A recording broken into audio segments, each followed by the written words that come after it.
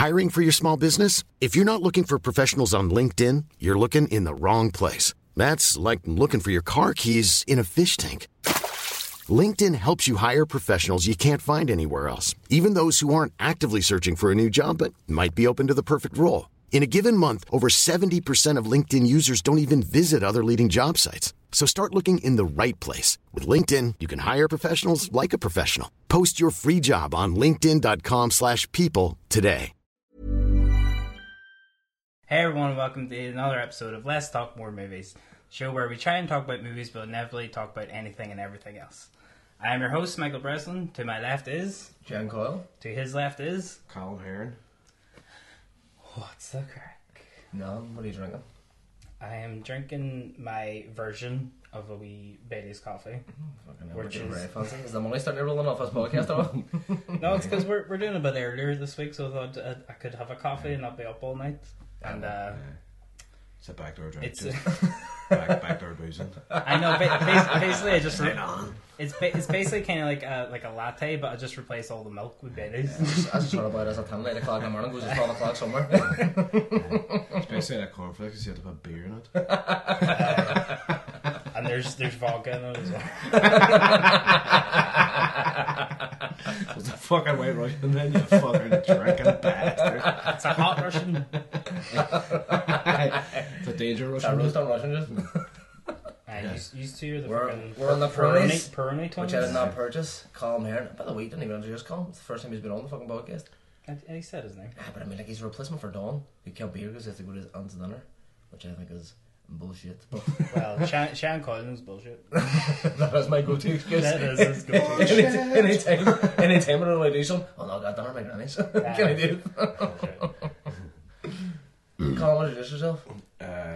Fuck, I don't know. Colin. Come on, whack out them credentials. Man, you were talking all about the credentials before we started. I know. You got your laminate. All on the films, as it were. And, a movie pilot extraordinaire.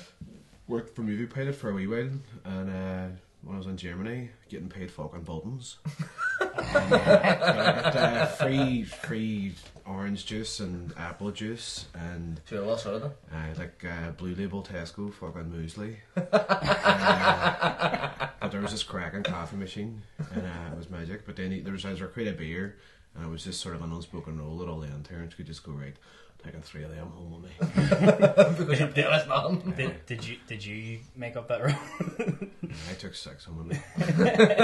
6 crits for every day, just. Pretended I was schizophrenic, so I could take 6. Oh no, don't tell them. I felt I was meant to. Mikey, roll out the news to me. Well, no. What have we watched this week? Oh fuck, that's right. What did we watch this week? Oh, I actually have a song I've been thinking about it all week that I've been meaning to go on to. Well, clearly, since you forgot. I know, I forgot. No, but the whole thing is, I've actually genuinely, usually when we do this podcast, I don't think about it, and I just come here and kind of waffle for about an hour and a half. You wouldn't know. But I watched a film this week that It Follows. Have you heard about it?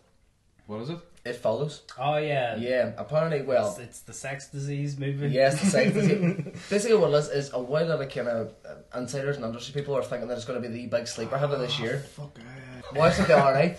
It was really fucking good. What is really interesting about it is that modern horror, the past like maybe 10-15 years since the Blair Witch, you've had like your found footage horror and it's been done to death. You've had your Gorno, it's been done to death. What I like about It Follows is it's kind of fresh and it's a wee bit innovative. It seems that there's kind of a trend now, maybe the past 2 or 3 years in horror. You've had like films like The Conjuring and Annabelle, which wasn't that great, but we seem to be going back to maybe the supernatural aspect of horror, which is just kind of classic horror tropes. Yeah. It Follows does that, but it does it very, very effectively. It's a very simple premise. I don't want to obviously give out spoilers and all like that, but essentially the storyline, if you don't know it, is a girl has sex with a fella, teenage girl, then all of a sudden he chloroforms her and he fucking drags her to this warehouse and like thinking, what the fuck, is this just going to turn into your standard Gorno or like torture porn or something like that? It's a biography of me, you know. You produced it, sure. Directed, starred, you know what I'm saying? But he starts talking all this match and he's all, it's good. You weren't even in character. We didn't even tell you we had a camera on you. It was actually a funny found footage film, like. People like just fiction. Just Aaron movies. The new Paranormal Activity. Just really well directed home movies. Just. Picture Aaron's version of Paranormal Activity, just having his bedroom drinking tons. Just fucking Tom flies across the room, he kind of jumps over and then just That's the climax. drinks a ton. You're sipping one and then you look down and fucking 6 of them are empty. You're like, what the fuck happened here? Supernatural. Supernatural. Why is there 6 empty tons? Fuck happened? Or one starts floating away and then you just grab it. Fuck, that's my idea. Fucking. The ghost assistant. Just feeding your alcoholism. It's my- That's a really horrible story. Give me a drink, you white bastard. You see-through cunt. Anyway, continue Oh, with it. it follows anyway. She has sex this guy drug in their warehouse. You're thinking, what the fuck's going on? He said, oh, it's coming for you, it's coming for you. And you see this really fucking creepy, like, semi-naked, kind of fucked up woman just walking, static camera walking towards the screen. And essentially what it is that they've passed on this supernatural disease that the only way to get rid of this person following you who's going to kill you is they have sex with somebody else. But it's a very, very standard shot, but they use it so effectively. See someone who looks creepy or who's kind of fucking threatening looking, just walking directly towards a camera, slowly, deadly in the camera. It's a really simple trick to use, but they use it. Uses it away that guy. They use it unbelievably well, and it never loses effect It's like throughout a the actor film. one and Saint Lambs. Precisely. But what I do like about It Follows is that it is fresh because, I mean, you know yourself that a lot of horrors, like we were saying about the found footage in the Gorno, it's so rehashed and it's been done to death, and you get sick of all these things after, you know, a few years because it's basically the same film, only with different actors and a different director. This felt fresh to me, and it felt different, and it was still, you know, it was using the kind of classic supernatural horror tropes, but it was just doing it in a slightly different way. I got a big, massive John Carpenter fucking influence off it, and then I actually read quotes with the director, and he was saying that was his main, and him and George A. Romero were his two main influences. Even the score, it's kind of set in a vague, a vague time period. That a Gear's got like a Kindle, so obviously it's kind of modern day, but all the TVs and the clothes and stuff would actually make you believe that's maybe late 80s, early 90s. So that throws you off. So it's definitely kind of like a homage. It's definitely a stylistic choice. Stylistically, it is dropping the 80s. Brilliant. And I've kind of noticed that recently too, just to jump off on the other point that we talked about The Guest about a week or two ago, and I actually haven't brought it up, but Cold in July, fucking one of the best films of last year. I think there seems to be this trend now at the minute that, whereas it was the 70s and the 60s before, it seems like now, because of maybe the age, the time has passed and stuff, like there seems to be a big influence of like the 80s and 80s culture in films. Cold in July, stylistically, music choice wise, The Guest, It Follows. Even Prisoners had a wee bit of it there. It was sort of the way they said it and very the horses struck, they chose and like the camper van and all and stuff like that there. They were Really stripped down. There's someone now that I've definitely noticed. Still not like set specifically anywhere, but there was just definitely But iconography and maybe stylistically, it just exactly, seems like it is the 80s, because I've noticed that recently, that, and I think it's just because the filmmakers who are alive now and grown up and obviously in the position to make films, they more likely grew up in the 80s, so that's their generation That's they're what I was harking going to back say. to. Like, people who grew up in the 80s are old enough to be making Making films now, yeah. So, Heron, have you watched any films this week that you want to talk I about? watched The Haunted. It's a William Friedkin film. Fucking tremendous show. Talked about that last night. It's really good because I watched because me and my dad would sit down like on a Friday or something and watch a film together and all, and it's just a specific thing you have to pick sort of thing. You're going through a bit of a freaking phase at the minute, dude. You watched Sorcerer Well, recently there's not too? much phase. There's 5 good films. Like. Yeah. But I mean, recently it was just, you know, it was always French Connection and Exorcist and all that kind of thing, and then it was somebody told me about Sorcerer and all that there and all, and then just I remembered actually seeing The Haunted a few years ago and going, fuck, I actually remember that. There was just Loading my gun. it just had a lot in it, and it just sort of, and then I just kind of figured.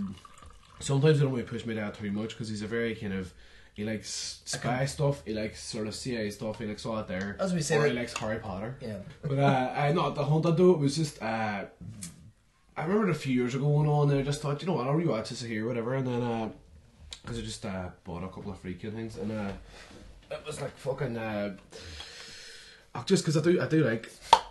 I really like Friedkin. I think he's one of the best. He really is, and just it's a thing when you talk about directors that have strong drama, strong visuals, and like sometimes you use like too strong a visual. Sometimes I feel like, I mean, I love performance like tradition, but I think it's visually it overtakes the film a wee bit. Yeah. Whereas, like, for example, just off the top of my head, like something like Cassavetes is pure drama. Yeah. And it's all And it's, handheld. the visuals are an afterthought because it is supposed to be complete realism. Exactly, and I thought, you know, it's and it was like Scorsese was saying the other day, we were listening to the Scorsese interview, and he was saying that he's somewhere between. Shut the fuck! I'm running up a street there. He's buying a sausage roll. It's like Scorsese said the other day. Am I? I was fucking stalking him on I'm in the YouTube. Grand Central. I threw a couple of bruscheros just. What do you call it? Couple lines of truth. Saying on just. Hey, Marty, Saying on there, Robert. Just. What do you call it? No, I was watching it because I'm sort of in a phase of watching Age Innocence, but I'll come back to that later. But it was just this thing of he said his films kind of marry the strong visuals of like Orson Welles and the drama of Cassavetes, and I think that's right. It's exactly I think that's why he's the best. Like, is because he matches drama and visuals. And Friedkin, I think, is the same. When he's got a good story and he's got good actors, whenever he can really do it. Like, it's just sort of hand to hand fight with knives at the end of that film, and it's on a waterfall, and it's just, you know, it's fucking breathtaking. It's fucking classy. I watched Swingers this week. That's right, they were texting me, they wanted to tell me about it. And it's funny, we were talking about when are the 90s films going to happen. That is a very 90s film. Yeah, but it's of its time period. It's made in the 90s for the 90s. I know, because that's what I was thinking. Watch is like it is very of its time, but it's very of its place as well. Like in Hollywood, kind of these actors, producers, comedians, kind of thing, all trying to make it. And so it does feel a bit kind of. I love films like it because it's kind of like a time capsule. Yeah, you know what I mean? Because you'll never see that sort of direction or that sort of narrative again. It is. I mean, anytime you'll see that now, it'll be a pastiche or it'll be very forced or kind of, you know, like people trying to have that still. So it's great to look back on that and actually fucking see it in its original. The thing I really liked about it though is the dialogue in it though. It still feels really fresh and relevant. Like, what's always heartbreaking about Swingers? You've never heard that again. Like, of course. Like, what's always heartbreaking about Swingers is that Vince Vaughn's star-making role, like, so good. And then obviously Vince Vaughn's went on, you know, he's done some, you know, pretty good comedy films. It's kind of before Vince Vaughn realised that his whole shtick was working for him. You know what I mean? Like, exactly. That's where it began. Like. The thing that it's a wee bit heartbreaking about Swingers is the fact that Vince Vaughn, star-making role, like I was just saying there now, and then I've always been kind of disappointed with, like, Vince Vaughn's career as if, like, he grows up and he grows up. But I've always been disappointed by it, and the fact that watching Swingers, he's this ball energy, and he's so funny, and he's so suave, and then he kind of went on to have a bit of a mediocre career and just do shit after shit comedy. Occasionally I'm hoping, you know, like Psycho. I think he did a remake of Psycho. But I mean, like, it was the Clay Pigeons is good. It's awful. Clay Pigeons is fucking it's good, awful about Vince Vaughn that the one time that he tried to go artistic and try to kind of find himself there for the art, that he chose the rehash of Psycho, which is one of the most butchered films of all time because it is literally.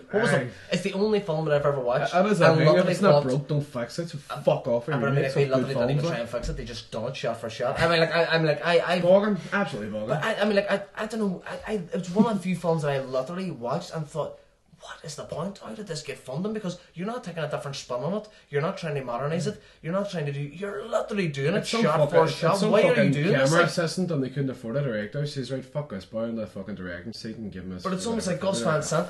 I think it's. Was it Gus Van Sant? It's Gus Van Sant. But I think Gus Van Sant. I'll take that back. We're gonna cut that. Right, okay. First news, Brad Bird confirms that his next film is going to be Incredibles 2. That's right, yeah. But he's said that he wouldn't mind directing a Star Wars film. Oh. Just casually said that. But he also wants to do some more original stuff. So basically Brad Bird wants to make films for years. Yeah, but the thing, I mean, it's kind of cool with Brad Bird. I'm a director. I want to make films. See you later. He's not British, is he? Yeah. that's just Harris He is on this fucking podcast. But yeah, so Incredibles 2. What is about Brad Bird is it's kind of cool. Obviously, we're chatting before we fucking even started this podcast. You're a massive Star Wars fan. How would you feel about that? I think it'll be a really interesting take. Brad Bird is fucking badass. From his experience as a Pixar and stuff, like, I think he can make a very, very interesting film. I know, I Mission think- Impossible 4 is a fucking tremendous show. Is I that know. Brad Bird? That's Is Brad it Bird. Brad Bird? That was his first live action one. Fuck, I don't know that. That's unreal. And he's also done Tomorrowland. It's kind of strange, actually. Is that him? Tomorrowland's gonna be him, mate. Tomorrowland. So I mean, like, he's got some fucking, he's got a serious filmography behind him as I well. doubt that land, mate, but I might go see it now. Like. No, I know, we're excited. about it. we're excited. I mean, we discussed this like in the first podcast where we watched the trailers and stuff like that, and the trailer's kind of weird because it's not even like it's just a section of a film. You know, I mean, it doesn't really fucking. Yeah, it's just one section of a film. Well, there's a few trailers out there, but that one, it's essentially just a scene of the film. And also about Mission Impossible, it's kind of a weird one. I think Mission Impossible is one of the few franchises that has actually got stronger as it's went along, because you look at the first Mission I Impossible. think the first one's cool though. I think the First first one's one's good. one of the strongest. But see, the first and the fourth. The are first two one's really strongest, like. struck back, and it's really just your kind of general kind of spy and No, agent but if film. you notice that those things from the first one actually bled far more into the Yeah, fourth but than into the it's other got two. kind of bigger and bigger as it's went along. You know, I mean, usually franchises kind of dip off then, but it seems like this is getting more momentum. No, Like but- kind of Fast and Furious too. No, I know, but like genuine kind of proper espionage, you know, they actually they went back to the basics of one, but with a I think there's a scale big. of the I fourth. see like, in the market. I- I think there's a I- big gap in the market for it. I think there's not enough kind of standard spy or espionage for My films favorite anymore. Mission Impossible is Mission Impossible 3. I think that's better than 4. So, I know, is Hoffman 2 or 3? Folks, in that's Hoffman 3. 3. I know, Yeah, that is the best one. He's the villain in He's a 3. great villain in it, and it just. R.I.P. That's me something. No, yeah, that was J.J. Abrams, and then it was J.J. Abrams that got Brad Bird Mission Impossible 4 because it's Bad Robot producing it and stuff. So Brad Bird saying he wouldn't mind doing a Star Wars film. You know, JJ's J.J. doing Abrams as well. Yeah, he's got JJ's that doing connect. the new one. You know? bastard. Because you see, Lost all of them. obviously they're doing the anthology movies in between the episode movies. Is Ryan Johnson confirmed for a sequel? Ryan Johnson is Yeah, he's confirmed for the next one after The Force Awakens, which is what's it called? Ryan Johnson is doing episode 8. There's in between episode 7 and episode 8 there is a Star Wars anthology called Rogue One. Okay. Who is Rogue One. it's being based on directed by Jango Fett on it, or no, it's based on or no? What's Rogue One? I don't know. Rogue One is based on a group of rebels stealing the Death Star plans, which leads into A New Hope. Yeah. Because that's where New Hope Right, starts. right, They have the right. Death Star plans. Yeah. So it's about that mission of how they got the Death Star plans. But that's being directed by Garth Edwards. But as a Star Wars fan, Who's did you Gareth not? Edwards? What do you do? He did Godzilla and Monsters. Yeah. Ah, fucking free play. But did you not say last week that all prequels are bullshit? So as a Star Wars fan, do you not think of this prequel Blah, as blah, bullshit? It's not really a prequel. Well, it is. It is prequel, a but fucking prequel. It It's is not a prequel. It is a prequel, but it sounds good, right? It does sound very interesting. But no, yeah. So Ryan Johnson is writing and directing episode 8, and he's writing episode 9, but he's not confirmed to direct episode 9. So Right. Brad Bird could slip on there, direct Jeez, I episode wonder 9. what, how did Speaking of Ryan Johnson too, he has great type, but like I mean, he's Right. he's definitely like a sort of a what would you say? He's an acquired taste, like Ryan Johnson, you think so? No, but I really like him, but I'm just wondering like how did that how did that happen, like the Star Wars thing? Because you would imagine your Spielbergs and like all that kind of thing. Which I know he's a definitely.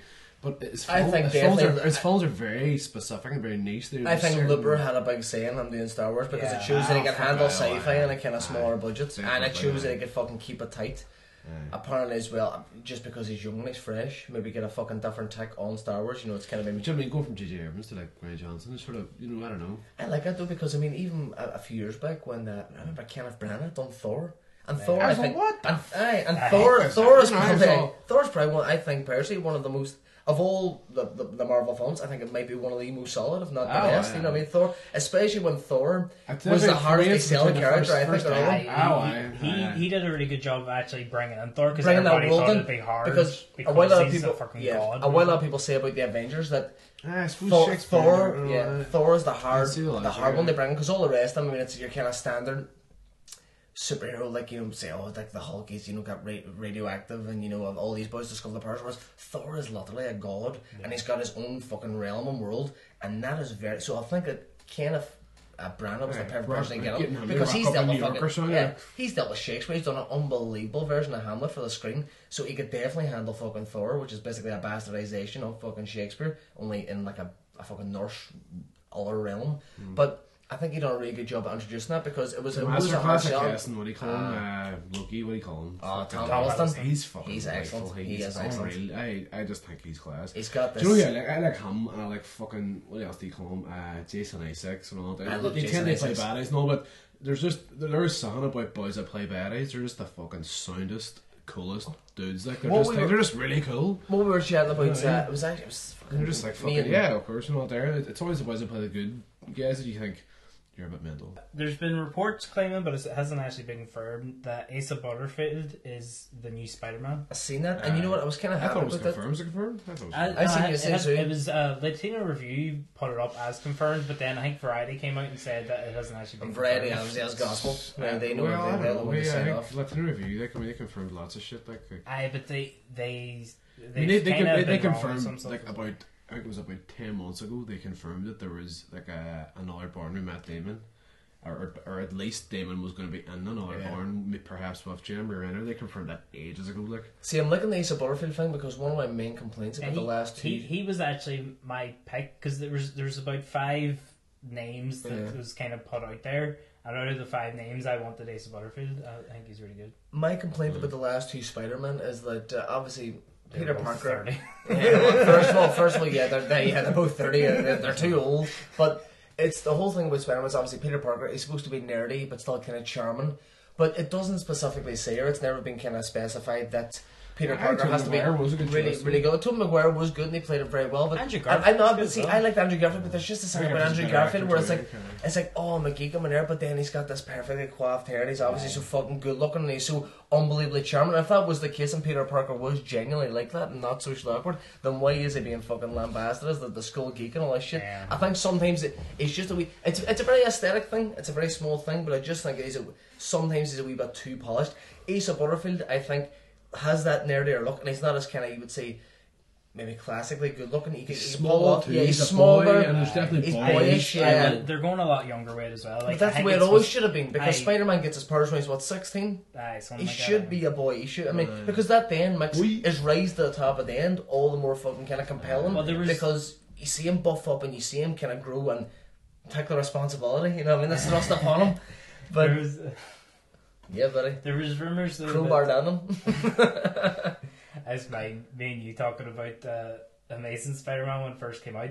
I really liked that first one. But Martin Sheen They were trying trying to say that famous line, but in a different way. They didn't want to trying rub to it say up. with great power comes great responsibility in any Does other Sheen game. actually fucking say it? No, No, that's they- the thing. they- That was our thing. They basically broke out a thesaurus and Aye, used every other word. they were trying. They say the line, but not saying because they didn't want to fucking rip off the last one. Is that typically Spider-Man, that line?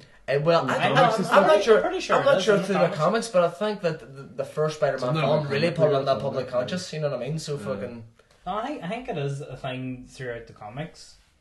But I think just obviously more people seen the first Spider-Man Yeah, and then than it kind of read the thrust it comics on out. everybody's mind. Yeah. So people would think you're kind of ripping it off. I was totally going to say something else. I know there's actually rumors as well that what they're planning on doing with Spider-Man is like each of his standalone films, because obviously he's going to be in the Marvel Cinematic Universe as well. That it's going to be a different year of high school, so it's going to be in high school for like at least 3 years. See, that's the best thing That's because class. Actually, like that's really before good, going yeah. to college. like and one of stuff. the most, I think, most effective kind of, the best portrayal of Spider-Man was the kind of animated series when you were kids and watched it on Saturday mornings. And that's what kind of put, well, obviously the comics, but we maybe didn't have access to the comics as kids here, like in fucking Ireland.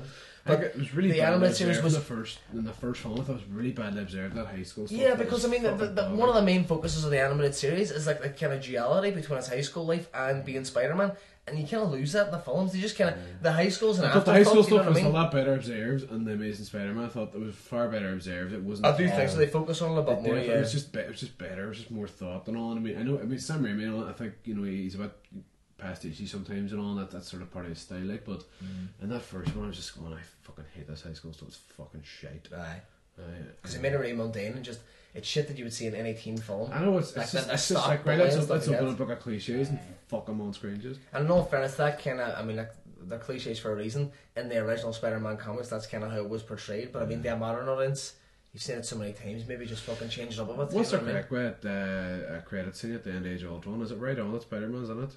No, that's fake. But yeah, here, let's move on. I'm out downstairs and get a drink. Go for it, man. Alright, well, one good bed. Oh well, just 2 seconds. Do you want to talk about the new Magnificent Seven? Oh, for fuck off, you serious? Yeah. Is that happening? Yeah. Oh, pass off.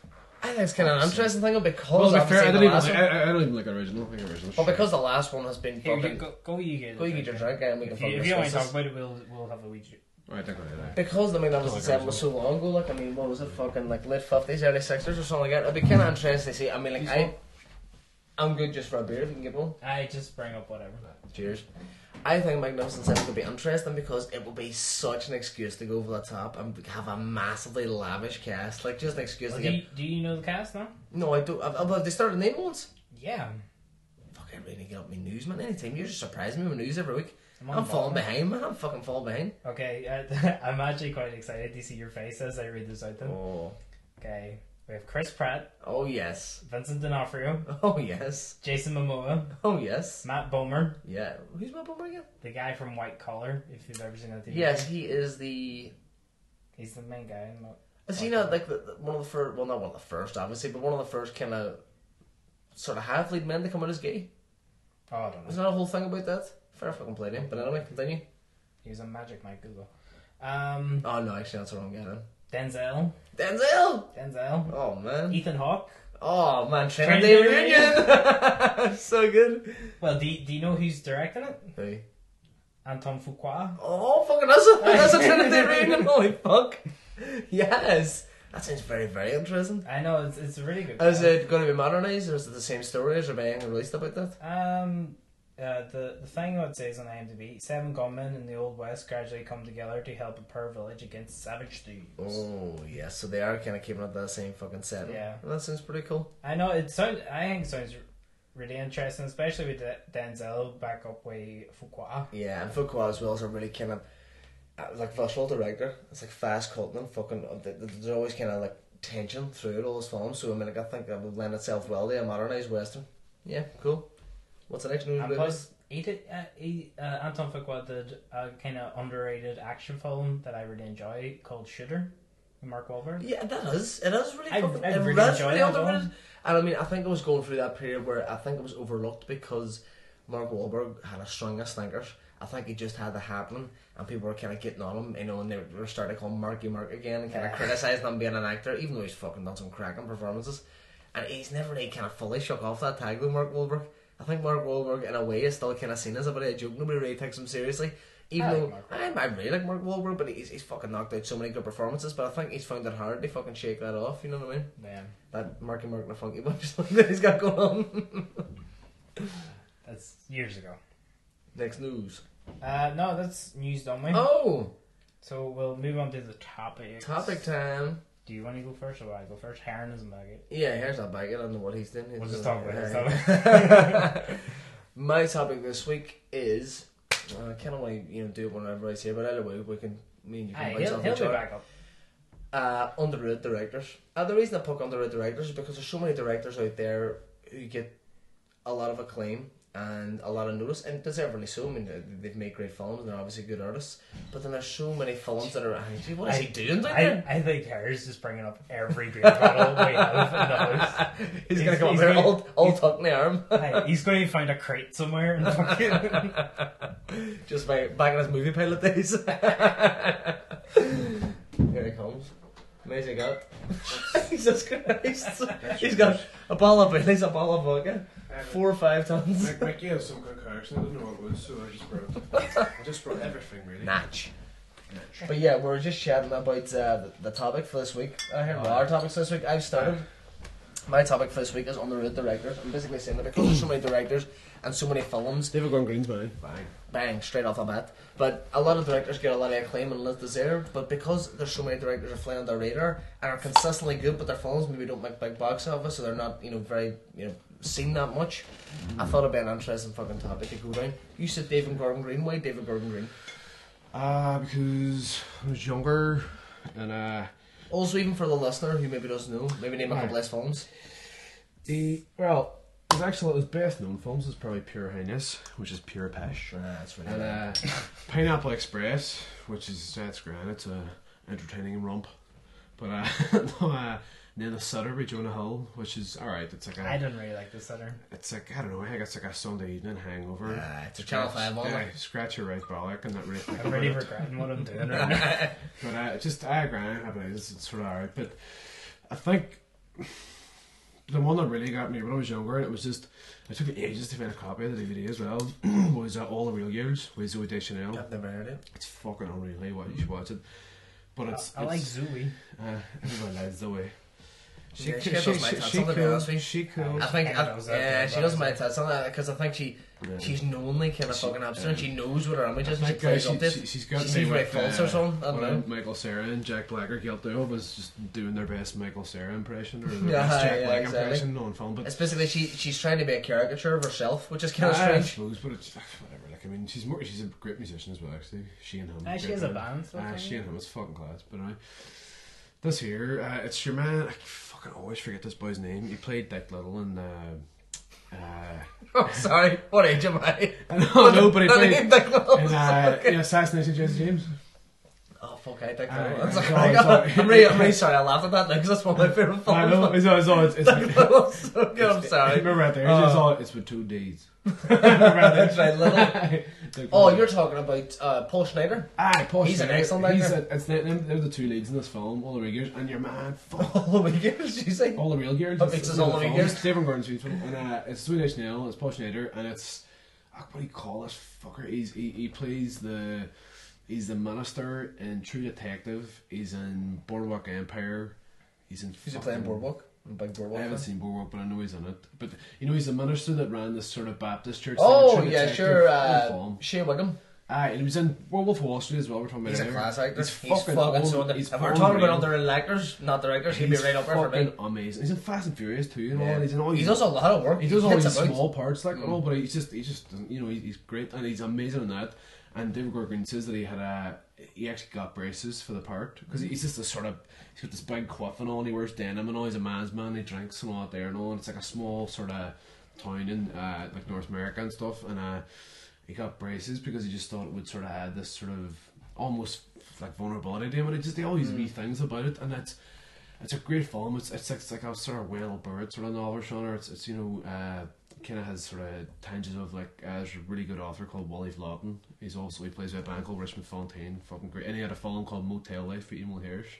One of his novels got adapted on there. Great film as well. But All the Real Gears, David Gordon Green, it's a serious fucking watch. Like, you know, sorry, I went off on there. No, but that's the whole point of the topic. What about yourself, Mickey? Well, you see, when you said underrated directors, I wasn't really sure, kind of. Steven Spielberg. I was like, Alfred Hitchcock. What, Mr. Sidney Poitier. But I wasn't really sure, kind of what way to take it. So nothing sprung to mind straight away when you said underrated. So I decided to Google. Oh, you didn't Google your answer, did you? No, I didn't Google my answer, and I can guarantee you're going to hate my fucking answer. But no, I decided to Google. Hit it. Just to kind of see what you kind of meant, but like I found IMDb list and like it said Darren Aronofsky. I was like, I wouldn't say he's underrated. If anything, I think he's overrated. But then I fucking absolutely love The Fountain. I think The Wrestler and I hate The Fountain. I love The Fountain. A lot of people think it's a wee bit pretentious, but I really love it. I've always, me personally, you know, like obviously, it's like a fucking as a filmmaker, as a writer, it's I've like always two wanted actors fucking acting in front of a screensaver. I know what you mean. I know. I mean, like some of it's overly. I do agree. Some of it's overly polished, but I've always liked the idea of 3 representations of the same person in different time periods and how they would kind of react to that world. It's a really subjective film. If you know, if you let yourself, I suppose it's about you emotionally too, and it's about what you like in film and all. And it's very there's films that I just emotionally just go for. People just want what the fuck, you know, and they just sometimes get you and just got you, like, you know what I mean? They really just right. Back to this, right? So there's Darren Aronofsky, which I wouldn't say is underrated. Then there's David Lynch. He's definitely not underrated. The Wachowskis, Luc Besson, which I would kind of agree with Luc Besson. Who fucking wrote this list, mate? I know, that's what I'm fucking saying. Paul Thomas Anderson. Fuck's he underrated? George in all fairness, Miller. I'd say until There Will Be Blood, I would say that PTA probably was underrated. But I think now he's definitely in the kind of fucking mainstream. Like people know him, they know his work, they know he's good. But I know you're John Carpenter, Frank Darabont. John Carpenter was my original pick. You know yourself, I'm a fucking crazy John Carpenter fan. I'm a huge John Carpenter fan. He was the reason that I done the underrated director thing. It's like, oddly enough, he's not the director I'm going to choose because I don't want to be too obvious. But John Carpenter. I remember watching this interview with him, and they're just asking about all these Halloween rehashes and all.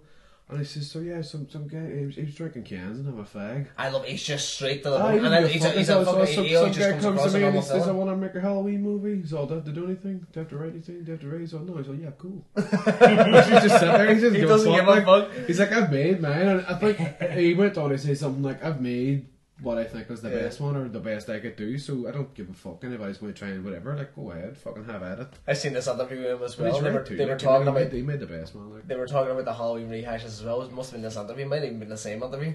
But they're all like, I'm named as an executive producer on the film, and then they're all, oh, what's that about? What do you do there? And he's all, I come and I smell, I say hello to people, I go home, going to bed. He loves just having a beer. He's falling to a pint, definitely. All right. So I seen a few lists and they were kind of much like I aired. Like I didn't really think any of them were underrated. So the way I took underrated is a director that probably most people would say they hate. All right. Okay. And or someone you wouldn't really necessarily always think of as a director. So it's very. I mean, like besides like Shyamalan or O'Bowl, I can't really think of a director who's kind of distinctly hated. I mean, like some people might like a certain director's to hear what I have to say. You're going to hate this, but no, I have two answers. So my first one's Ben Stiller. All right, that's a bit. He's. I like Walter Matthau a lot, and Cable Guy is fucking. It's slowly, you know. The Ben Stiller direct Cable Guy. He did. Yeah. Did he? Fucking hell! There's one full of books on that. Did Judd Apatow write that as well? I'm not sure. Or he was son on it, I think Judd Apatow. I think that's where he met Lizzie Mann or something, I don't know. But Ben Stiller and I find Tropic Thunder sweet. I see Cable Guy sweet, Zoolander, Tropic Thunder, really funny. Walter Mitty, I really enjoyed it. I really liked it. I really liked it as well. It got me right in the feels. No, big time is for me too. It's almost like he done Greenberg as well. And he was going on his more dramatic phase. And what I loved about The Secret Life of Walter Mitty... That was no Baumbach on Greenberg? Yeah, it was indeed. But what I liked about The Secret Life of Walter Mitty is people went in there expecting a Ben Stiller comedy, and it's the complete and utter opposite of what you would expect. The bit in Walter Mitty where actually... Like, I love really glossy films that get where the effects are just... They're that clean, or they're not like... They kind of just see, but I mean, they're clean, but they're very part of the story. Like, yeah. It's not like, oh, it's an effect, fucking, or you know you're getting it, but it's just. I kind of like. It's such a tidy format. I do like effects as well. Where obviously, if you see space or you see like fucking Star Wars, like a spaceship or an explosion, you know you're still, even though it looks real, you're still aware of the fact that it's an effect. But I like that in The Secret Life of Walter Mitty, the effects are of real places, but it's just kind of enhancing those things. So it makes it all the more powerful. It's you know what I mean? So I mean, you can't. I mean, like sometimes you could look at that and you're not aware it's an effect. I You love just that like photograph of just just shot that Sean really Penn well. just saying, "Come," just the finger saying. That's right, Sean Penn's essentially got a cameo too. I forgot about that. But no, the scene that kind of really got me on board with it was when he's deciding whether or not to get on the helicopter, and she starts Kristen Wiig's playing fucking Dave Bowie. What do you call the song? We're all terrible people. But yeah, what the fuck is the name of that song? Everybody just knows that line. Everybody knows every lyric of that song, but not the name of it. But yeah, what about Space Fire, man? Fucking David. David Brent or something. Dressing a woman. But I know when she starts playing that air and then he fucking jumps in the helicopter, like that's the part I thought, yes, I'm on with this film. I really loved that thing. I think that is the tipping point of the film, just that whole moment. He's like, fuck this, and just go for it. Like, that's. But yeah, so the second director on the right. Oh, you got two. You come with a pick. No, that's what I'm saying. This is the one you're going to hate. All right. Okay. Michael Bay. Michael Bay is a good director. He just does shit narratives. he just does shit films. Yeah, I know what you mean. He's a good Here. Basically, professionally and at doing his job, he is good at what he does, very good, and making fucking bank. And as well, No, I mean, he makes good films. that man has a serious amount of pressure and the fucking budgets and everything that he has to kind of handle, and some of the fucking spectacles he pulls off. I just think he should be. I was having a conversation. I don't know what there's a friend of mine who just fucking hates it, and he won't even entertain the idea of having a discussion about Michael Bay. Just Colin. And it's just this thing. I just thought because I remember it was this thing. I was just one of these sort of like shots, sort of binges. Where I was just looking at the way people shot stuff and all. And I was watching there's a sequence at the end of The Rock where Nicolas Cage, he gets slightly infected and he has the adrenaline shot. And then he has to take out a flare out of his thing, and then he has to do this here, and then he has to wave them and all. And I was just watching how many fucking shots were involved in that, because that's essentially 3 actions. He gets infected, he's walking along, he takes a flare out. Well, Michael Bay has the 3-second rule. He does, like, and fucking, it's just, I was watching the involvement in it, but, it does take a real skill to get all that they work. Yeah. To get it, they move in the way that it does. They maybe chop a film so much, and obviously have the 3-second rule, like you're saying, and have super quick editing. But still actually make it flow properly. Fucking unreal at it, like. Yeah. But see, if you do that wrong, then it is unbelievably jarring, and it could literally make your head hurt. I love The Rock. So to get that smoothness. The Rock's fucking sweet. I mean, he did Bad Boys for air. I thought Bad Boys was right. I wouldn't be mad about it. Like, it's but a bit up its own hole. Like. There's people that really love Bad Boys, hence Bad Boys 2. But and Bad Boys 3. They're thinking about Bad Boys 3. No, it's is it actually happening now? Bad Boys 3. Yes. Okay.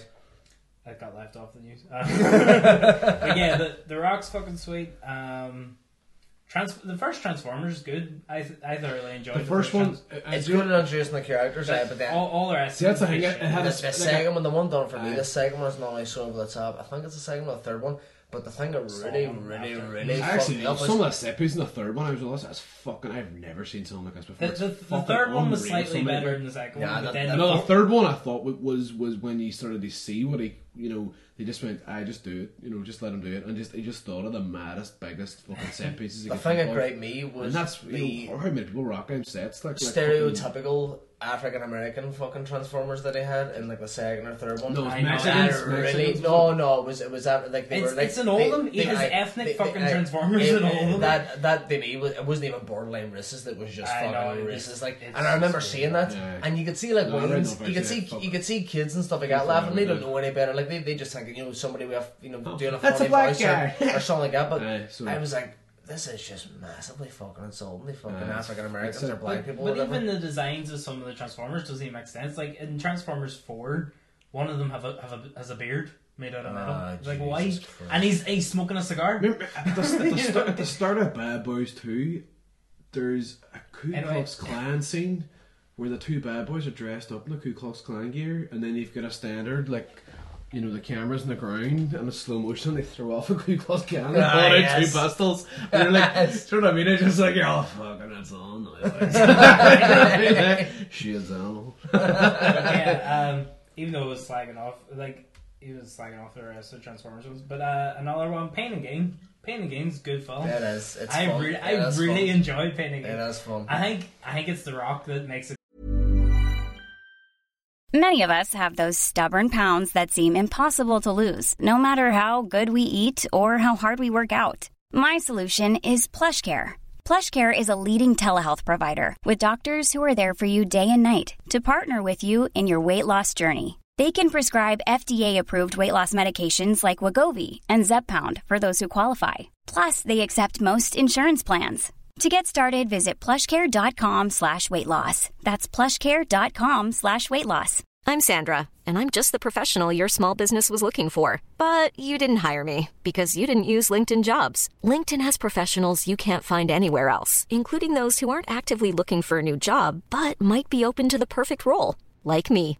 In a given month, over 70% of LinkedIn users don't visit other leading job sites. So if you're not looking on LinkedIn, you'll miss out on great candidates like Sandra. Start hiring professionals like a professional. Post your free job on linkedin.com/people today.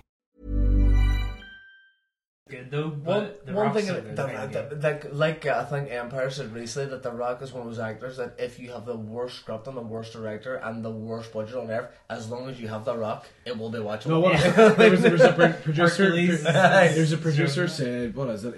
They called him franchise Viagra. Oh, but that's very good franchise Viagra. That's so good. Wasn't that right? Because when he was introduced to the Fast series, it kind of shut up sales. Fast 5 just fucking took Well, off. actually, Fast 4, because that's my guilty pleasure.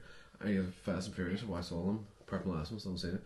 But Fast 4 came out, and I think there was something saying that Fast 4, because Diesel was back in it, I think Fast 4 made more than the they go previous off the 3 petrol? put together. Fuck. Just because Diesel was back in it. Is it not the Fast 7 has been the quickest film? They had $1 billion. Quickest I film think with a billion that, ever. Ever? It definitely didn't have $1 billion, but I think it is the quickest one. I know. He brought, that's the one that Although Rock's in the Avengers least might have though. knocked that off, not sure. That's made $1 billion True enough. recently. And then when Star Wars comes out, No, that's no, going to it knock every didn't, record didn't. off. Did not? No, Fast was quicker. I think that when the Avengers comes out, that's going to, or sorry, when Force Awakens comes out, I think that is going to break box office records. I do think that it will top Avatar. I do. Aye. Because I think we were talking about that a The few weeks ago. internet will break. The internet will fucking explode. Anyway, But yeah, so that's my 2 underrated directors. well, obviously it's my topic. My underrated director, I'm not sure if you're really aware of him, but I think that he's one of the finest filmmakers in American cinema, and he's not a household name whatsoever. It's Hal Ashby. I love Hal Ashby. Hal Ashby. Last Detail, all that shit. What I love about Hal Ashby is the fact that he has done so many films that are so so He's culturally done significant. like less than 10 films, isn't That's what I'm he? saying. He's got a very small filmography, but all the films that he has done has been so fucking good. And not only So that, specific too. yeah, exactly. So specific and so varied, so different his films are. Basically, Hal Ashby has done The Last Detail, which is about 2 sailors arresting another sailor and taking them to prison, but on the way they go through New York City and kind of find themselves. He's done. Gonna do it over Battle of Heineken. He's done Being There, which is kind of about. It's almost like an idiot savant. Basically, you think he's got Asperger's, played by Peter Sellers. Peter Sellers kind of swan song too. Yeah, that's Peter Sellers' one song, but he's a servant in this house, and then what is it? His employer dies, and he kind of then goes and finds himself. They have to tell He him just to done leave. Coming Home, which is essentially a film about coming back from Vietnam, but throughout all of Hal Ashby's films, I'm not saying he's not the most visually spectacular director. I think that visuals and aesthetics kind of come second to him. It's the fact that he's done so many good narratives that just bring you in, and he's got this unbelievable talent of drawing excellent performances. I personally think we've chatted about before that Jack Nicholson's performance in The Last Detail is his best performance. For me, I actually think it tops The Shining. I guess it's all that Jackie would ever need. Like. But I mean, like, I think no, but I think it's the most. I think it's great, like, I I love think it. it's the first time Is we that get. the tagline? Yeah, of the movie? It's all that Jackie. But I would think ever that need. another day, another $50,000. But I think that it's one of the few times you see, because when Jack's on a phone, it's just Jack. Like, there's no character. It's just Jack being Jack. I'm backing up here, but it's just Judd Apatow actually cites Hal Ashby for his shooting style. Do you know that Seth Rogen's for a film was The Last Detail?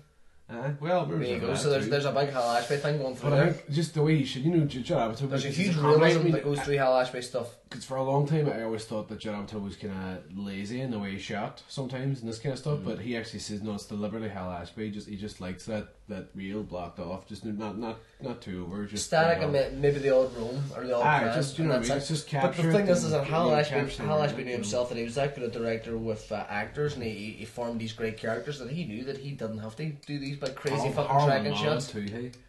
Harold Maude as well. I didn't even bring up Harold Maude, like, which is fucking maybe one of the most counterculture films that there is, about a relationship between a fucking 16-year-old boy and an 80-year-old woman.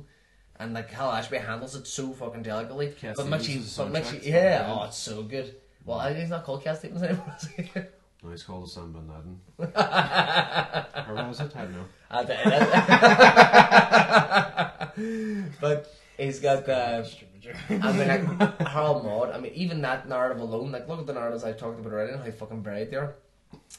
And it's just how he presents these characters. And what I always loved about it, he always took on hugely challenging scripts. Like, who else could take on a script about a fucking 16-year-old boy falling in love with an 8-year-old woman, them having a sexual relationship? You kind of feel like Hal Ashby just walks Sunday at this place where there's meetings and he just goes over to the bin and goes, dusts it off and goes, mines. Exactly, yeah. That's a perfect point. They're like, he no! seemed to think the scripts that nobody else would touch and made fucking classics. I mean, like, Coming Home, Harold Maude, Being There, The Last Detail, they're stone cold classics of American cinema, and as well, they're always fucking politically barbed, you would say, too, and he always gets his point across about what he felt about America at that time, in a way, they're kind of time capsules of that period. And like it gives so much more fucking like relevance to the films too. But he is an incredible director, simple as that, and you should fucking check him out, because a lot of people I know, even big fucking film fans, have no idea who Hal Ashby is, and it kind of fucks me off because he's got so much. Have you good seen stuff American in him. Sweethearts? Is Mad about the American Sweethearts, eh? Mad no, about but I'm the- saying because just there's a Hal. I think that's a Hal Ashby reference. I think Christopher Walken is meant to be Hal. He's called Hal Son. But there's like all these sort of things where he's like a hippie and all, and he's living out Hal in this. smokes me. I know, I was trying to call myself, I couldn't. Don't worry about Nothing came. That's what she said. But what do you call it? It was. Happens to the best. It was not. It was because he had a happy thing going and all. He had long hair and all that there, and he was just. It was a sort of a controversial director and all, and he's just this character. And I always thought it might have been based on Hal Ashby, but I don't know. Like, Nah, he's an excellent director, and I would implore you to check out even one of his films, because it'll lead you on the next one. Okay, Heron's Topic. you want to go next? aye. remember yours. Why the fuck does Hans Zimmer keep getting all this fucking composing work? The big dramatic moment. Aye. We were talking about The Rock and all that there, and all. I remember actually it was like fucking GCSE music. I was 16, right? And I remember, and then it was just this sort of quiz Friday, keep it light. You get a packet of crisps or something if you won, this kind of thing. Which was in your music class? Fuck all, got a slap, we got it. It was a new teacher, it was Brendan McGinn. He was trying to get down my kids, like, and he was just alright, we'll do quizzes and we give prizes and all. And no, Teachers he trying won to us get down over, my kids. absolute gent, anyway. But Fuck it was this thing where he played Sahun from a soundtrack, and he said, it was standard like wah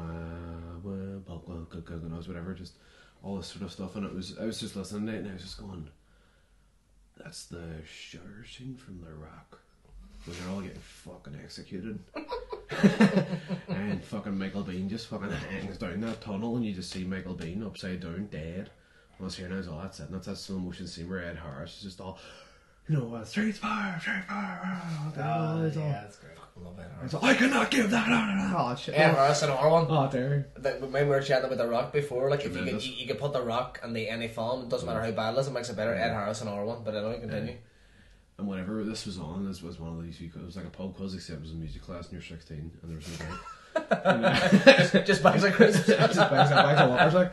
You That is all were her. still drunk then. More like yeah. Obviously. Do you know what I mean? Like? It was something bug fast, not bugs. Aye. Before geography. Match. But and it was just this thing. He put this on whenever, and I was like, blah, blah, and a question and all, and I was just all, got this one, lads. I was like, well, that's yours, ain't that Rock? And I actually read The Rock in brackets. These The shutter walkers are scene where ours. everybody gets executed. Bosh. Boys. See you after. There's 1 point. We don't have to worry about it. Don't worry. Don't worry. The multi-packs are on me. Like. I don't know. Like I just wanging out 6 bags of walkers to everybody. 6 bag each. But fucking, he comes up and he's just all, no, actually that's wrong. I was just all, what? They fuck. That's wrong. That's right. And he was just all he's all, no, actually I think I'll find us from Gladiator. And I was just all, and then he kind of went and he kind of looked at it and he listened to the track online. He goes, actually that's shockingly similar. It's nearly always the same track.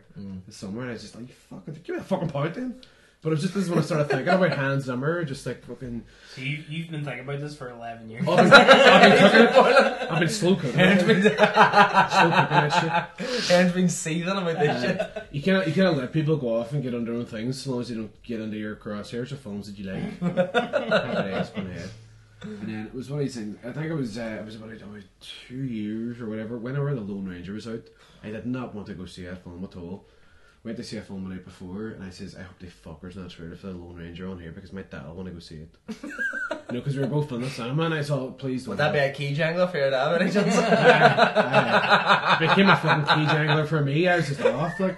I love it. That is now the new phrase for any film you're not interested in. You think it's shite. It is a key jangler. The keys that you've had in your possession for 15 years are more interesting than what's on fucking You're TV. so bored. You're playing with your keys. I've never actually fucking Hashtag put key my thumb jangler. over that part of that key.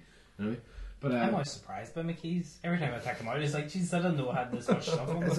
stacks of keys.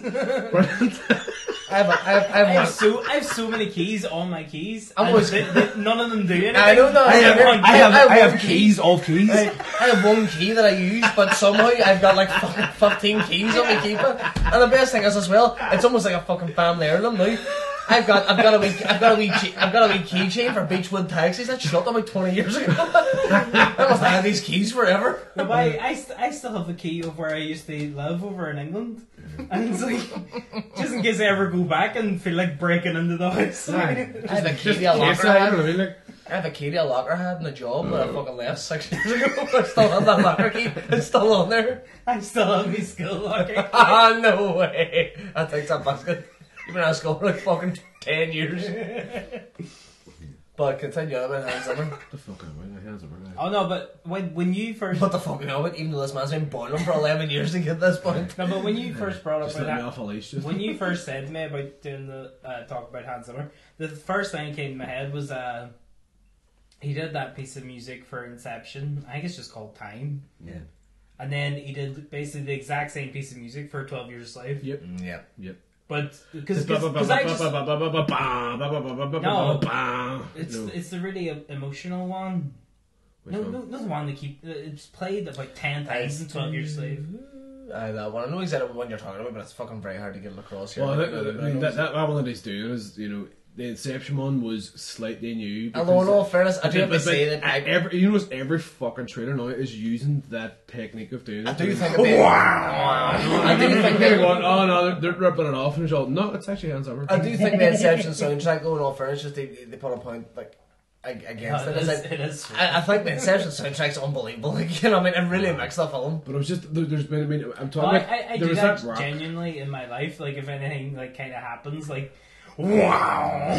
But there's that just shows the effect that a composer can have, that it punctuates moments in your life. You know what I mean? But it's like, the thing about the Rock and the Gladiator thing, I mean, I could go on and on, but there's all these different comparisons and all that there. But, I think it was one of these things where, like, as I said, I was watching that Lone Ranger. I just hope they fuck this trailer's not on, whatever. Sure enough, it was on at the front of this film. But I was like, we should go see it tomorrow night. I was like, for fuck, because maybe I'd go away. Like, they go away a couple of days and I'll have a few pints and all and go to cinema and this kind of thing.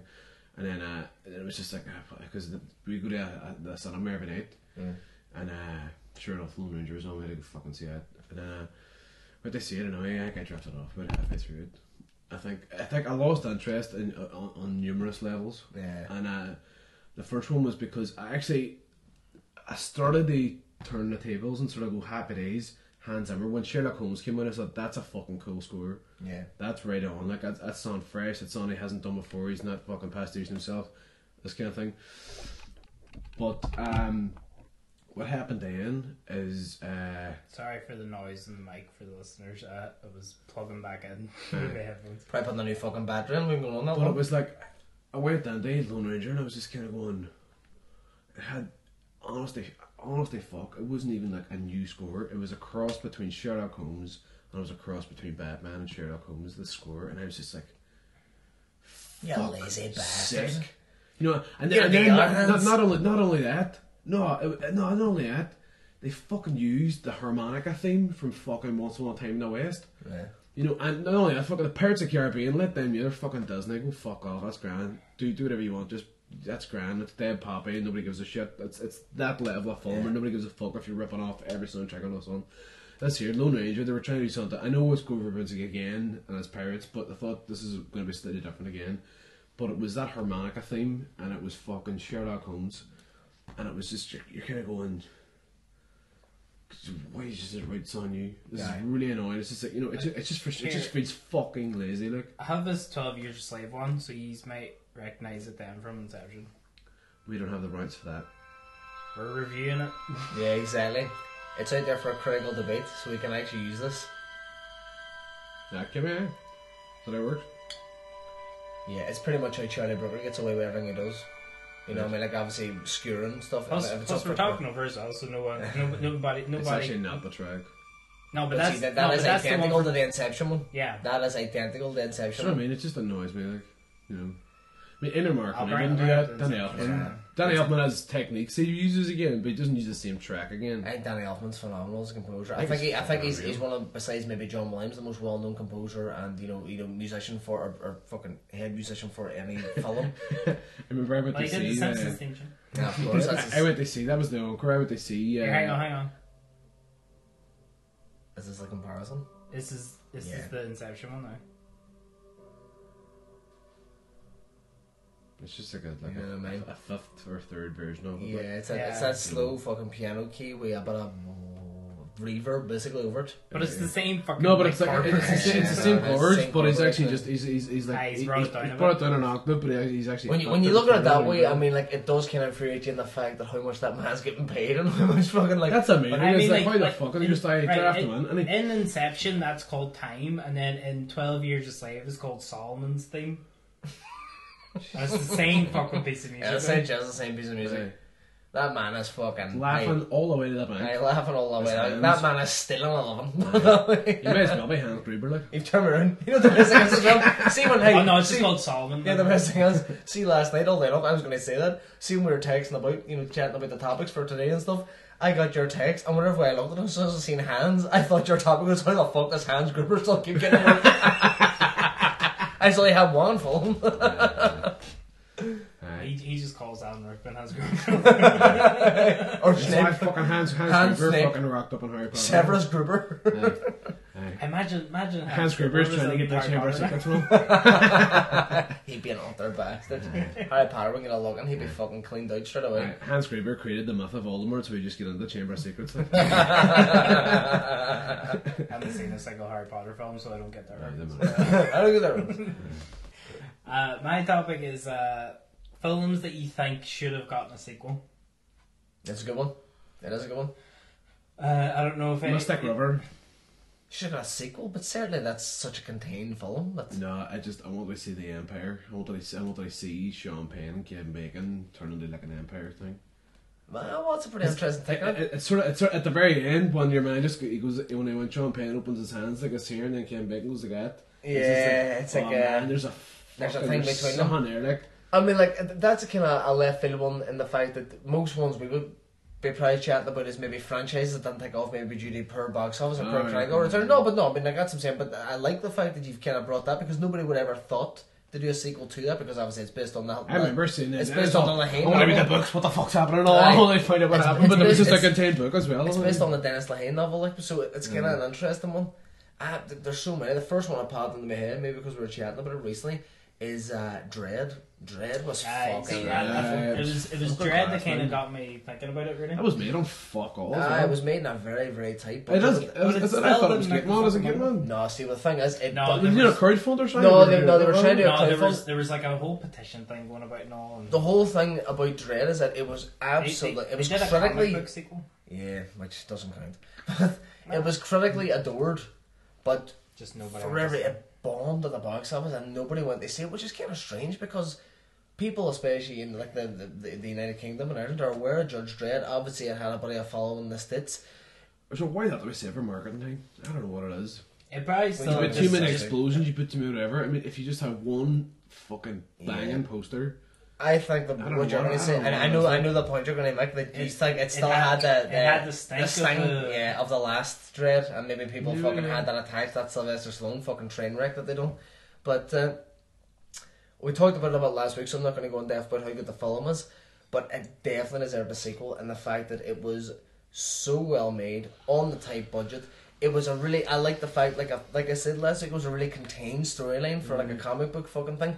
Oddly enough, though, like we were talking about before, is that I think that what kind of killed its chances is the fact that the raid had an exceptionally fucking similar storyline about getting up the tower block, and I that see, that's another thing as well. and that massively overperformed, and I think that kind of stole Dread's thunder. I think if the raid would have been released, you know, a couple of months after, Dread would have done much, much better. But I think it's the fact too that Carol Urban does not get enough credit for how well he played Dread, because the whole thing about Dread is that he is supposed to be completely and utterly unemotive. And let me tell you something, see, for an actor, you probably know yourself. Good, like. No, but I mean, like, for an actor, your fucking main weapon, your main tool is your face and your expression, your body language. And How hard is precisely? How hard is it for an actor to get across so many emotions when he is literally working with a bottom of his nose and his mouth? You can't see the top half of his head. I'm going to come back to The Haunted, because there was a scene at the start of the Kosovo executions, right? And it's an acting scene, but it was like, it's just, you know, it's all about subtlety to me. I really downplay it and whatever, and it's all about, you know, action and where's it going and this kind of thing. And it's a horrific scene where you're seeing like 10 people lying on the ground, and then there's 3 people just machine gunning them, and then there's their boss. But it's just the expression he has, where he's, you know, he has like a sort of lower down kind of eyebrow, and he's kind of like whatever, and he's too into it, or something, or he's too into being vacant. He's like really trying to be vacant about it. Yeah. You know what I mean? Whereas he should have been just, this is like every day of the week.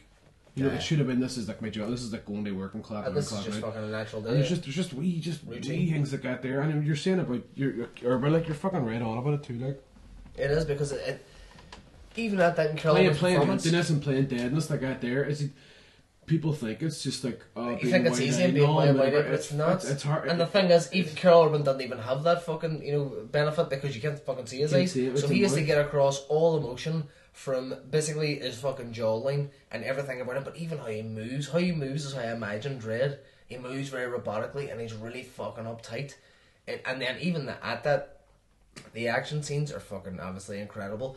But it's that kind of, it's almost like it's got that video game aesthetic, like moving up the levels, kind of going up and up. And like we were saying, like obviously the Raid stole its thunder, but I like that. There was something very gratifying about moving, and you're like, oh fuck, will he get to the next level? Will he get to the top of the tower? You know what I mean? Obviously you know he is, but you're fucking hooked on. And I think as well, I think Dawn brought up last week, our dearly departed, who hopefully will be back next week. Hopefully this is not how he's dead to me. But Dawn brought up last week too that for the Dredd world, because it's so confined, that is just one small tower block in this whole world of Dredd. You know what I mean? That it's set in, because you got Judge Death and stuff like that, and there's so much more that you could do. I mean, like, you could literally do like a fucking, you know, if the films were as good as the first one, 5, 6, 7 Dredd sequels if needs be, because there's such a fucking potent world, or not a potent, such a rich world, Dredd-wise and narratively, that can be mined, you know what I mean, for many moons. But yeah, Dredd's mine, so. Okay. I have 3. You have 3. Well, that's your topic, so you've come prepared. We have 2 more in, I believe. But I have a really mad one, which after it doesn't matter. After we're going in. But the first one is Serenity. Yeah. Because that's just made to make sequels, because it comes from it's made it will happen though. It's the It's placate. It's done now. It is done. I think it's the placate Firefly fans, obviously, because it was cancelled far too early. No, but just Serenity is just a good film. I know. I mean, like, even what I'm saying, Wheaton second off the Avengers now. I think he made, you know, the fans want it. We even if Whedon wanted to do it, you know, he doesn't have the rights to it. You know? Yeah, it's Fox, isn't it? Fox was everything. Fox had the rights, but I think it was actually Universal that did Serenity then. Yeah, it's weird about Serenity because it's a continuation of a TV show, but it's a continuation of a TV show, but the film is not referencing the TV show ever happened. It's just like its own separate thing, and I think that's what it's very, very good. I think Serenity, even if you didn't have any knowledge, which most people didn't go when they watched Serenity, had a knowledge of Firefly, it just stands alone. It's just a really good fucking sci-fi film. Well written. It's very well written. Like, you know, in terms of not being self-referential and annoying. Yeah. You know, if you're a fan, sometimes it's nice, but it's just like, I think sometimes when Joss is on form, it's phenomenal. It doesn't mean like I've not grow up or grow older, but I think sometimes you need to grow out of just sort of, oh God, I want this reference. It's just like, fuck a reference. Just you know, make songs standalone. Just do it. I mean, you know it's there. It's the same universe. It's grand. There's almost no way, if you're referencing so much, then you're obviously not fully. I would say you're probably not fully convinced by your own work, or you feel the need to, if they reference something, they make your scene interesting. Certainly, if your scene or your writing was good enough, then you would make it interesting in its own right. What do you make of the Alien Blade Runner same universe reference? I kind of thought about that. It seems very, very interesting. Like, but Right, I've never heard this. Right. It started off with me, right, because I'm a fucking massive Blade Runner fan now, and I've got there's the normal edition, there's director's so cut, you have the R7 editions as well. And then Is that the there's- director's cut? and then there's the what I call the sad edition, where you have like fucking about 7 cuts. And I got it when it just came out, so it was in a tan box, It's fucking class. Anyway, you got a wee changer of Deckard pulling a gun and all. It's class. But That's your party trick in like house parties and all, you walk out and just... pulling guns just. What do you see me Deckard here? It's me Deckard. But, Go with me, please. the thing I started thinking about was like because the cars rise in like they're flying cars and Blade Runner and stuff, and there's like an operating system on the car, and it just says purge when it rises and this kind of thing. And I just noticed, because it's Alien, it's Ridley Scott, it's the same film, I was sort of going, they actually used the same thing in Alien, the same operating system on the computer, and I was kind of going, I wonder if that's whatever and all that kind of thing. I just thought of it for a while and all, and I thought maybe it's Was it just... Tyrell in it? Is it... What would you call the corporation again? But Tyrell Corporation, right? But then there's there's this whole thing about is it the same word? It's stupid that they should be the same word. It's just maybe Ridley Scott has created this wee tie for a bit of laugh. Sure, why not? But actually, what actually happened was, for effects, they were running low on money, and they had to repurpose effects from previous films. I just fucking. And that's the only reason that's happened. That's the only, because I researched it for ages to try and find out what happened. But that's the only reason it happens, is they were running low money. They had to repurpose the same effects for one. But for a bit of crack, somebody wrote a letter from the Guy Pearce character in Prometheus, and he wrote a letter to somebody talking about blah blah blah in the City of Angels years ago, the man that lived at the top of the pyramid and all, and he's talking about Tyrell. It's this big long letter. You can find it online, it's really cool. But it's just a sort of a fan pleaser, but it's just this letter which does tie the Prometheus Alien word to Blade Runner. It's just a bit of crumbling. Okay, my second film, which I think should get a sequel, is Leon, Alright. the Professional. It's a pretty interesting one too. Again, I think it's just a confined film. I don't think it's necessary for a sequel. It is a confined film, but they could definitely do a sequel right now. And Natalie Portman's just a badass fucking... Oh, in that way? Yeah, that is actually really, really interesting. She's just a badass professional. So essentially it'd be a Leon sequel, but Leon is not the main. Like Leon, you could have like a really old Jean Reno in the background, like kind of schooling her and stuff like that, but he's retired or something. I fear you aren't remembering Leon correctly. Oh shit, he died, that's right. Spoilers for Leon. I really fucking died. I completely forgot. He was actually a ghost the whole time. Usually Leon the sequel is just Casper. this ghost of Jean Reno. No, but the ghost of Jean Reno completely threw the tone of the film. I just look at him with Star Wars. He's a fucking force ghost. Really over the top CGI ghost. Pure fucking 90s wild looking CGI. I know. Stinking CGI. It's like a projection in Star Wars. It's just humping around. Floating about up with just. But no, fuck all the other film. Just him bitten about Holly's. She's out doing huts and he's just fucking in the background. I'm trying to eat Stealing sandwiches cutlery because he's a and all. ghost. He can't even get that sandwich because he's a ghost and all. Dying for a can, no. Can he get that because he's a ghost and you'll take it? They can make it like a fucking, they can make it like a buddy cop comedy. She's sitting there fucking sitting with her back against the wall and she's up against fucking like 10 boys shooting It's guns. not called Leon, it's called Portman and Ghosty. no, but if 2 seconds, one thing I'll say table.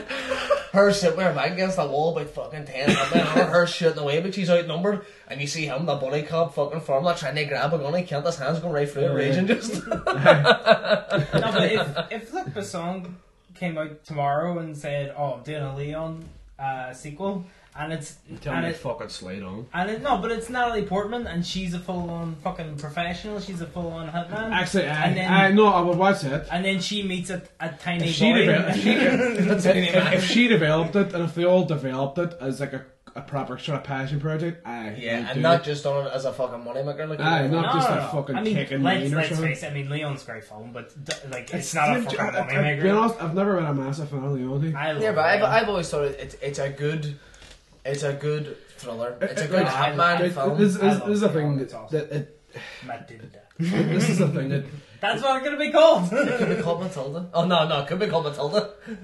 Why? Because there's. What's that? I don't think there's any other film called Matilda. No, enough or not. Maybe oddly enough too, Natalie Portman could have like magic powers and like read a lot of books and stuff. And Danny DeVito could be her dad.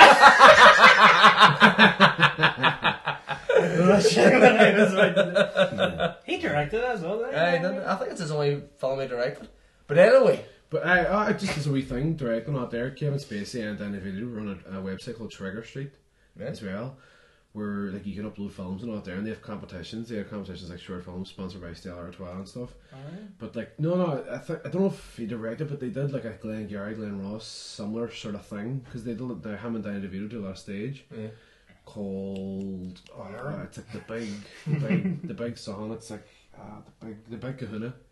Yeah, that's Kevin Spacey and Danny DeVito and all. And I don't know if that was a Trigger Street production, but them two run Trigger Street and just Shane directing. No, just get me head.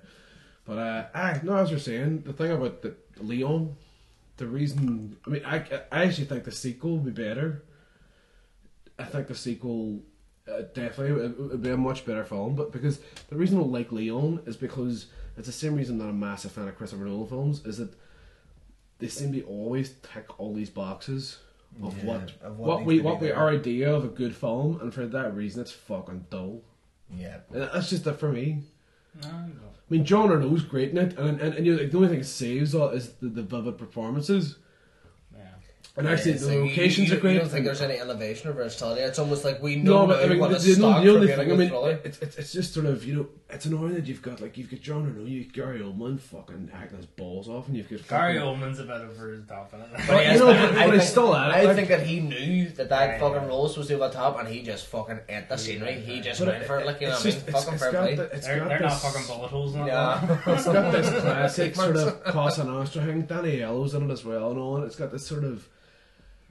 It's sort of weird, like it's sort of like when you're 16, you're all the ideal film that I would love to see. Like when you're really young and all, it sort of is something like Leon. It has all these textures. Well, that could be my love for it because I think I did see when I was about 16. It is that, but then when you see it, you're kind of going, I'm not surprised by anything in this film. This is how it should have ended. This is where this went. This is where this was, and this is how I expected. This is how I wanted it to end. But it's almost like. That's why it's dull. I'm not surprised, but that's the thing. When I watched it, I was not surprised by anything in the film, apart from the acting and apart from maybe the directing, but just the story I thought was dull. Just you kind of always knew he was going to die. He's getting taken out. They fucked it. Spoilers for Leon, man. But taken out. In case you didn't hear taken out. It was like 21 years ago. Fuck him. Like I said before. Got a whole spoiler thing in this podcast, fuck him. Okay, Haley Joel Osment was a ghost the whole time, like I'm saying. Okay, we're ready to wrap up here. So I'll just say my third one was Jumper. I just think there's a lot of mythology there. I fucking like Jumper, you know. I like Jumper. And I think there's a nice poppy Saturday night. Text me the other night and said it was pish. Did you watch the ending's pish? The end is pish. But no, I like the idea of it, the conceit of it. It's a better fucking idea. It just wasn't that very well especially well executed. And I just think people have a bit of beef with. I like seeing fucking Anakin fucking stretching it out, you know what I mean? Yeah, but I think you're right as well. I think that was in it because, I mean, you look at Hayden Christensen's career has completely not really. Where the fuck was it? It's completely flatlined. Is he Shattered Glass? What? Hayden Christensen, Shattered Glass, good show. Check it out. But anyway, I just kind of wanted to throw it in there as my third one. I think there's enough there to kind of delve more into it, and there would be a sequel. Yeah. But okay, so that's everybody's topic. So let's do recommendations and wrap this shit up. Boom. Who wants to go first? Yet again, every single week, even though I've got a week to think about this, and if you don't have a recommendation, I can do one and you can pick one. Oh, I mean, I could easily pick a recommendation, and I'll fucking do one now. The first thing that shit under my head, I don't know, I kind of thought about it, which we're chatting about shit, you know, today. Moon by Duncan Jones. Duncan Jones. I think it was probably because we were chatting about David Bowie, and obviously it's David Bowie's son. But Moon by Duncan Jones. It is a fucking an unbelievable film. I know it was a big hit, kind of big sleeper, had a couple of years back, but if you haven't seen Sam it, Rockwell plays David Bowie. Sam It's basically the origin story of Ziggy Stardust, isn't it? He gets spoilers for it. He gets into the fucking capsule, just emerges. If you and want the last line's ground control for Major Tom. if you want the origin story, just watch. you find out his name's Major Tom. Quiet. Let me give you a recommendation. I'm torn between a few things. Like he's way on the house. You think he's talking more about Moon? Basically, all I'm going to say about Moon is that the thing that sold me on Moon is Sam Rockwell. The fact that he does, it's kind of weird. He does the same role but 20 different times in different situations and in different moods, and that for me is masterly. And then the fact that film was shot, I think, it's a couple of years back now, but I think that film was shot on a $3 or $4 million budget, and it looks like a film that's been done with about 200 million. And for a first-time director to achieve the aesthetic and the stylistic fucking kind of look that he got from that is phenomenal. My recommendation is a kind of small comedy. It came out a couple of years ago, I think maybe like 2012. Hotel Rwanda. The Laugh Riot Hotel Rwanda. No, Jesus Christ. It was called Goon. With Sean William Scott. I fucking enjoyed that. I really enjoyed it. The thing that got me about Goon is I just kind of stuck it on just as fucking, it's there, I'll put it on. I've got to be back up for that too as well. And in Goon, the reason why I enjoyed it so much is because Sean William Scott just plays this kind of actually like really lovable guy. He just kind of plays like kind of nearly like Lenny from Of Mice and Men, but less murdery. You know, like he's just a kind of he's just sorry. Less rabbit slayery. Yeah. And neck breakery. And kill your wifery. He wasn't married, but he does play this kind of big, kind of like lovable idiot. He does, yeah. But he is just such a nice guy in it, and it goes against kind of everything you think of. It's massive physicality and sort of what I think it's what like Jason Segel kind of raises. Who's a big guy, but he's just this big he's a big oaf, basically. He's harmless. I don't say that. He's a fucking oaf. That's why I enjoyed the film so much, and it's just a nice wee comedy, and really like it just kind of makes you fall a little bit in love with Sean William Scott the way he plays it. Going on the pattern from what we've been doing, because the past couple of weeks, me and you have recommended stuff, and we both went and on each other's recommendations and watched, what each other fucking said. So I'm definitely going to watch Good, and I'll say this, right? You've just said the words nice wee comedy, and that stood out to me because that is a perfect sitting on film. I love my girlfriend. She's kind of not as fun as me, so I mean, like I can't be whacking on the Assassination of Jesse James like a slow burner or something like that there, because she will have no interest. She'll switch off after like fucking 3 or 5 months. Well, they do use less time. What we make that a running joke. What we always it'd be class if he had contact lenses with films on it. So I know, you could just be all hey, no, we're stuck on Legally Blonde. I know bar happy days, and you just put the lenses in. You're watching Assassination of Jesse James. You're all it's but she's class. I was going to recommend something else, but I was talking about The Haunted earlier. I want to recommend, even The Haunted was an underrated film, do watch it, but what I would recommend is Sorcerer by William Friedkin, because William Friedkin he came on the fucking scene with French Connection, and then he made The Exorcist. His third film was Sorcerer, right? The film itself it's a tremendous fucking film. They end up in South America, and what happens is, for whatever reason, they end up having to transport this highly flammable and explosive substance across Southern American roads to explode an oil rig so they can basically, like I've told you before, it's basically like an American remake of Les Diaboliques. It is, but I mean, is that a Christ, it's Friedkin at its best. Like, the film actually not destroyed, but the film itself, because McQueen pulled out and because Friedkin wouldn't budge on the gear and all that there, there's a big story about that, is that the film actually kind of sacked his career. Yeah. I know it ruined Freakin' for many years, like. For a long time, like. But it was one of these things where, I mean, if you follow the director going on, it's just, I mean, he did a lot of TV films, the bits and balls and this kind of thing, but just, as I said, I was watching The Haunted, right? I just really got reminded of Sorcerer as I was watching The Haunted. There's a scene at the end of The Haunted, with Tommy Jones and Benicio del Toro, and they're not cutting the way they cut in the Bourne movies, where it's like right in. You know, Tommy Jones is... The gun run style, basically, where it's 3 seconds and it's bang, like snap, bang, snap, bang, snap. bang, Whereas these two guys are like, they're right on, they're like fucking serious actors. Benicio del Toro is a serious actor, Tommy Jones, and they're both fast corners not there. And Tommy Jones, no matter what age he is, you'll see him run about, you'll see him properly combat fighting, and it's just, you know, you can see them at it, and you can see the fact of the shots of the shot choices, that's the way it is, and I just love that, and you can see they're not using fucking CGI, and that's why I love William Friedkin, is he does not use CGI, he likes practical effects, and it's the same with Sorcerer. I was comparing, there's a sequence then where Tommy Jones and Benicio del Toro at the end of The Haunted are fighting, but there's a big waterfall, just fucking water down behind them. It's just like really fast and whatever, but it's just there's something so carnal and human nature, and it's like they're on rock. There's no natural. You can't see cities, you can't see all this modernity. You just see two people fucking fighting with knives.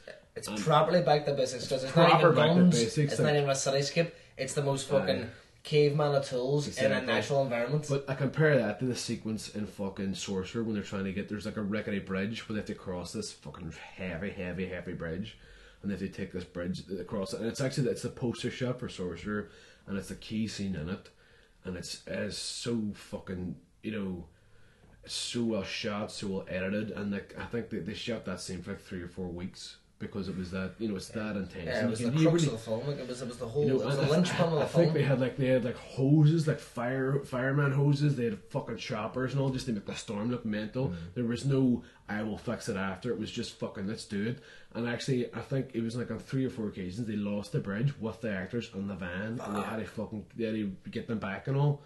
And it's just, you know, it's that dedication. They just get this fucking intense, badass shot. You know, just get it. They fuck and Sorcerer is mine. It's just on the board. All right. It's on.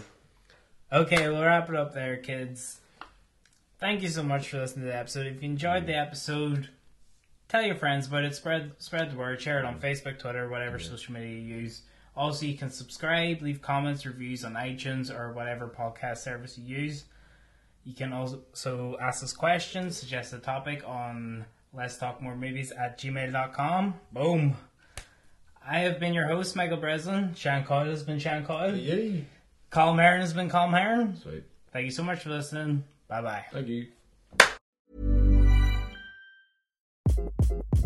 Hi, this is Craig Robinson from Ways to Win, and support for this podcast comes from Invesco QQQ, the official ETF of the NCAA. Invesco QQQ is proud to sponsor this episode, and even prouder to provide access to innovation for the last 25 years. Basketball has had innovations over the years, too. We're seeing the game played in new ways every day. Learn more at Invesco.com/QQQ. Let's rethink possibility. Invesco Distributors, Inc.